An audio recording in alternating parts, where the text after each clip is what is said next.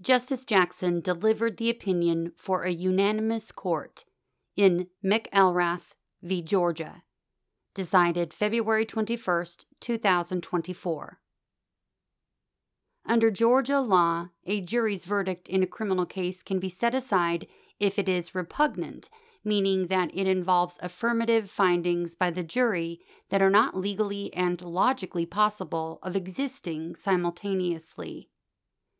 In this case, a jury found that petitioner Damien McElrath was not guilty by reason of insanity with respect to a malice murder count, but was guilty but mentally ill regarding 2 other counts, felony murder and aggravated assault, all of which pertain to the same underlying homicide. Invoking the repugnancy doctrine, Georgia courts nullified both the not guilty and guilty verdicts and authorized McElrath's retrial.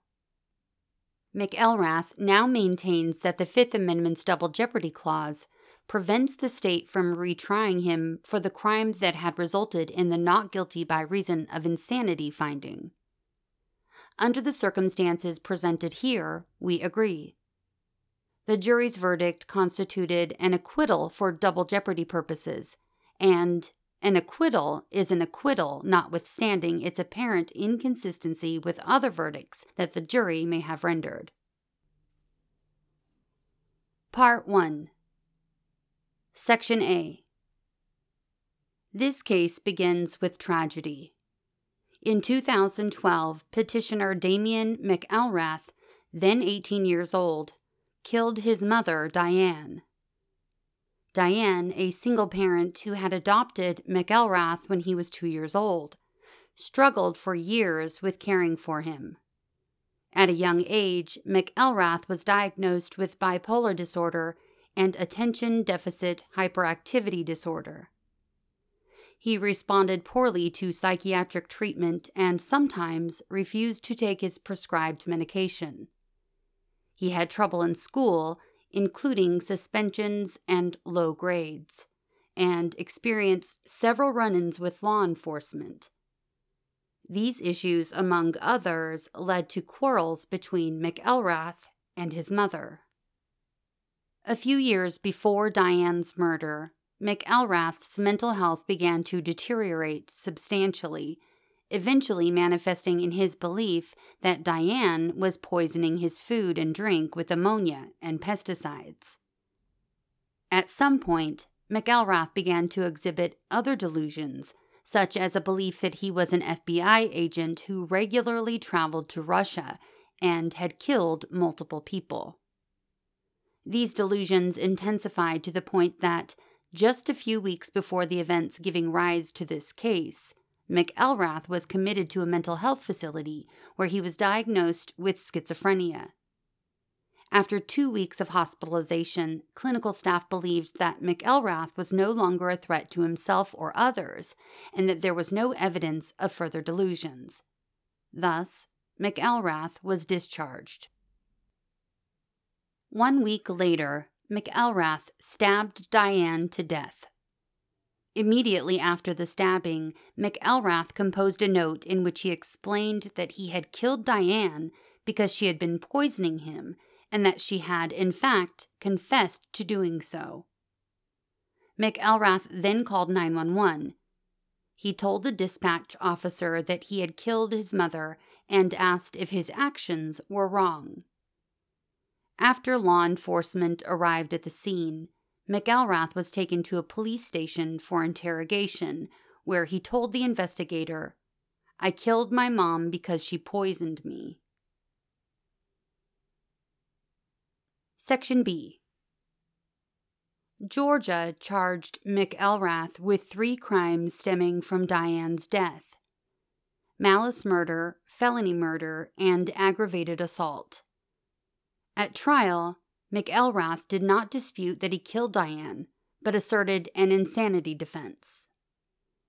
Under Georgia law, a jury may find a criminal defendant not guilty by reason of insanity if, at the time of the crime, he did not have mental capacity to distinguish between right and wrong, or he committed the crime because of a delusional compulsion as to such act, which overmastered his will to resist committing the crime. Such a verdict results in the defendant's commitment to a state mental health facility until a court determines that release is appropriate. Even if a defendant fails to prove an insanity defense, a Georgia jury may still render a verdict of guilty but mentally ill, under which the State Department of Corrections may, at its discretion, refer a defendant for temporary mental health treatment. The jury returned a split verdict against McElrath. It found him not guilty by reason of insanity on the malice murder charge and guilty but mentally ill on the felony murder and aggravated assault charges. The trial court accepted the jury's verdict and eventually sentenced McElrath to life imprisonment based on the felony murder conviction. McElrath appealed. He argued that the felony murder conviction should be vacated because the guilty but mentally ill verdict for that crime was repugnant to the jury's not guilty by reason of insanity verdict for malice murder. The Supreme Court of Georgia agreed with McElrath that the verdicts were repugnant under Georgia law. As the court explained, the not guilty by reason of insanity verdict on malice murder and the guilty but mentally ill verdict on felony murder based on aggravated assault required affirmative findings of different mental states that could not exist at the same time during the commission of those crimes as they were indicted, proved, and charged to the jury. There was no way to reconcile those verdicts because, as the court noted, the jury could not conclude that the crimes occurred at different times or through distinct acts. But instead of vacating only the felony murder conviction, as McElrath had requested, the state Supreme Court vacated both the malice murder and felony murder verdicts. On remand, McElrath argued that the double jeopardy clause of the Fifth Amendment prohibited Georgia from retrying him for malice murder in light of the jury's prior not guilty by reason of insanity verdict on that charge. The trial court rejected this argument, and McElrath again appealed. The Supreme Court of Georgia affirmed. The court recognized that under the general principles of double jeopardy, the verdict of not guilty by reason of insanity would appear to be an acquittal that precludes retrial, as not guilty verdicts are not generally inviolate. But the court concluded that the acquittal at issue in this case lost considerable steam when considered alongside the verdict of guilty but mentally ill, and because the verdicts were repugnant, both were rendered valueless. In the court's view, repugnant verdicts were no different for double jeopardy purposes from a situation in which a mistrial is declared after a jury is unable to reach a verdict. Justice Pinson concurred, noting that he could not quite shake the doubt that the court's ruling was inconsistent with the quite absolute-sounding bar against retrying a defendant who has secured an acquittal verdict. He joined the majority, however, because this lingering doubt was not enough to justify dissenting from an otherwise unanimous court. We granted certiorari. Part 2.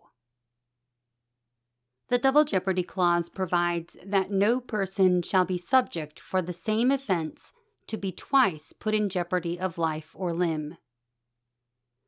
The controlling constitutional principle of the clause focuses on prohibitions against multiple trials.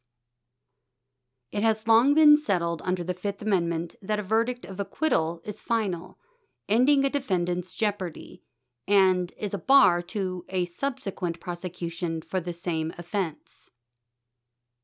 What, then, is an acquittal? Our cases have defined an acquittal to encompass any ruling that the prosecution's proof is insufficient to establish criminal liability for an offense. Labels do not control our analysis in this context. Rather, the substance of the ruling does. In particular, we look to whether the ruling's substance relates to the ultimate question of guilt or innocence. Once rendered, a jury's verdict of acquittal is inviolate. We have described this principle that a verdict of acquittal could not be reviewed on error or otherwise as perhaps the most fundamental rule in the history of double jeopardy jurisprudence. This bright-line rule exists to preserve the jury's overriding responsibility to stand between the accused and a potentially arbitrary or abusive government that is in command of the criminal sanction. We have long recognized that while an acquittal might reflect a jury's determination that the defendant is innocent of the crime charged, such a verdict might also be the result of compromise, compassion, lenity, or misunderstanding of the governing law. Whatever the basis, the Double Jeopardy Clause prohibits second-guessing the reason for a jury's acquittal. As a result, the jury holds an unreviewable power to return a verdict of not guilty, even for impermissible reasons.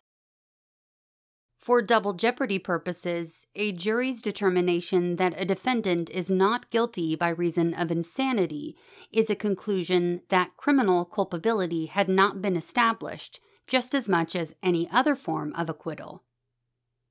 Such a verdict reflects that the government has failed to come forward with sufficient proof of a defendant's capacity to be responsible for criminal acts.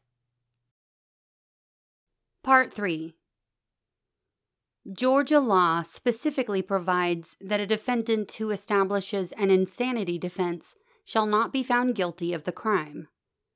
Here, after being instructed on Georgia's insanity defense, the jury concluded that McElrath was not guilty by reason of insanity with respect to the malice murder charge. That jury determination was unquestionably a ruling that the prosecution's proof is insufficient to establish criminal liability for an offense. This conclusion is consistent with Georgia's concession that if the not guilty verdict were considered in isolation, that is, if the jury had reached the same conclusion under the same circumstances on a single count, it would have constituted a valid verdict of acquittal under state law. As we have long recognized, jeopardy clearly terminates under these circumstances.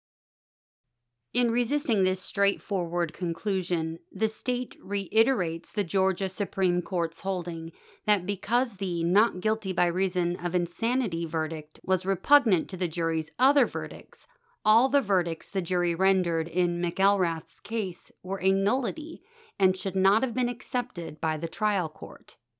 Georgia thus maintains that because no verdict under state law issued, no acquittal took place. We cannot agree. To start, it is well established that whether an acquittal has occurred for purposes of the Double Jeopardy Clause is a question of federal, not state law. Again, an acquittal occurs when there has been a ruling relating to the ultimate question of guilt or innocence. And labels, including those provided by state law, do not control our analysis in this context.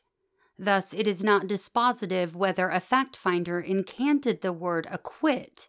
Instead, an acquittal has occurred if the fact finder acted on its view that the prosecution had failed to prove its case. Because of this focus on substance over labels, a state's characterization, as a matter of double jeopardy law, of a ruling is not binding on us. To be sure, the states possess primary authority for defining and enforcing the criminal law, a power that permits states to regulate procedures under which their laws are carried out. But the ultimate question is whether the Double Jeopardy Clause recognizes an event as an acquittal.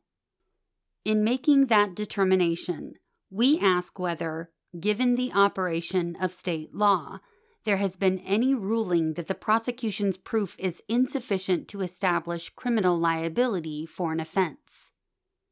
Here, for the reasons already discussed, the jury's verdict of not guilty by reason of insanity constituted such a determination. That McElrath's not guilty by reason of insanity verdict was accompanied by other verdicts that appeared to rest on inconsistent findings is of no moment. As we have explained, the Double Jeopardy Clause prohibits second-guessing an acquittal for any reason. An acquittal is an acquittal even when a jury returns inconsistent verdicts, convicting on one count and acquitting on another count, where both counts turn on the very same issue of ultimate fact. As far as the Fifth Amendment is concerned, inconsistency in a verdict is not a sufficient reason for setting it aside. Georgia contends that this bar to second-guessing an acquittal applies only to general verdicts of acquittal, because in evaluating a general verdict, there is no way to ascertain the true basis of the jury's decision. Here, by contrast, the jury based its verdicts on specific affirmative findings of different mental states that could not exist at the same time.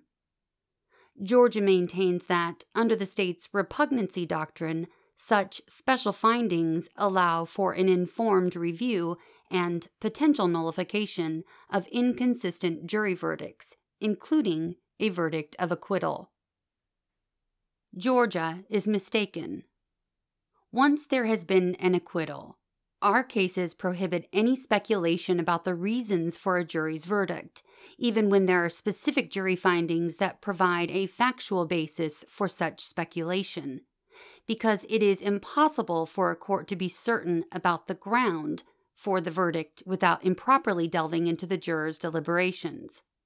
We simply cannot know why the jury in McElrath's case acted as it did, and the Double Jeopardy Clause forbids us to guess. To conclude otherwise would impermissibly authorize judges to usurp the jury right.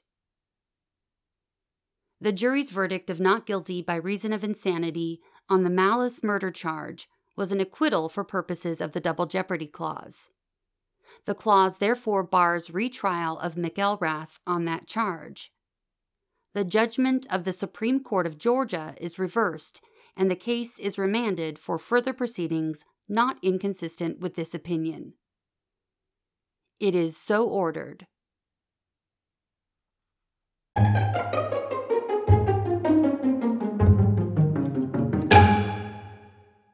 We've come to the end of this opinion. Until next episode, thanks for listening to What SCOTUS Wrote Us.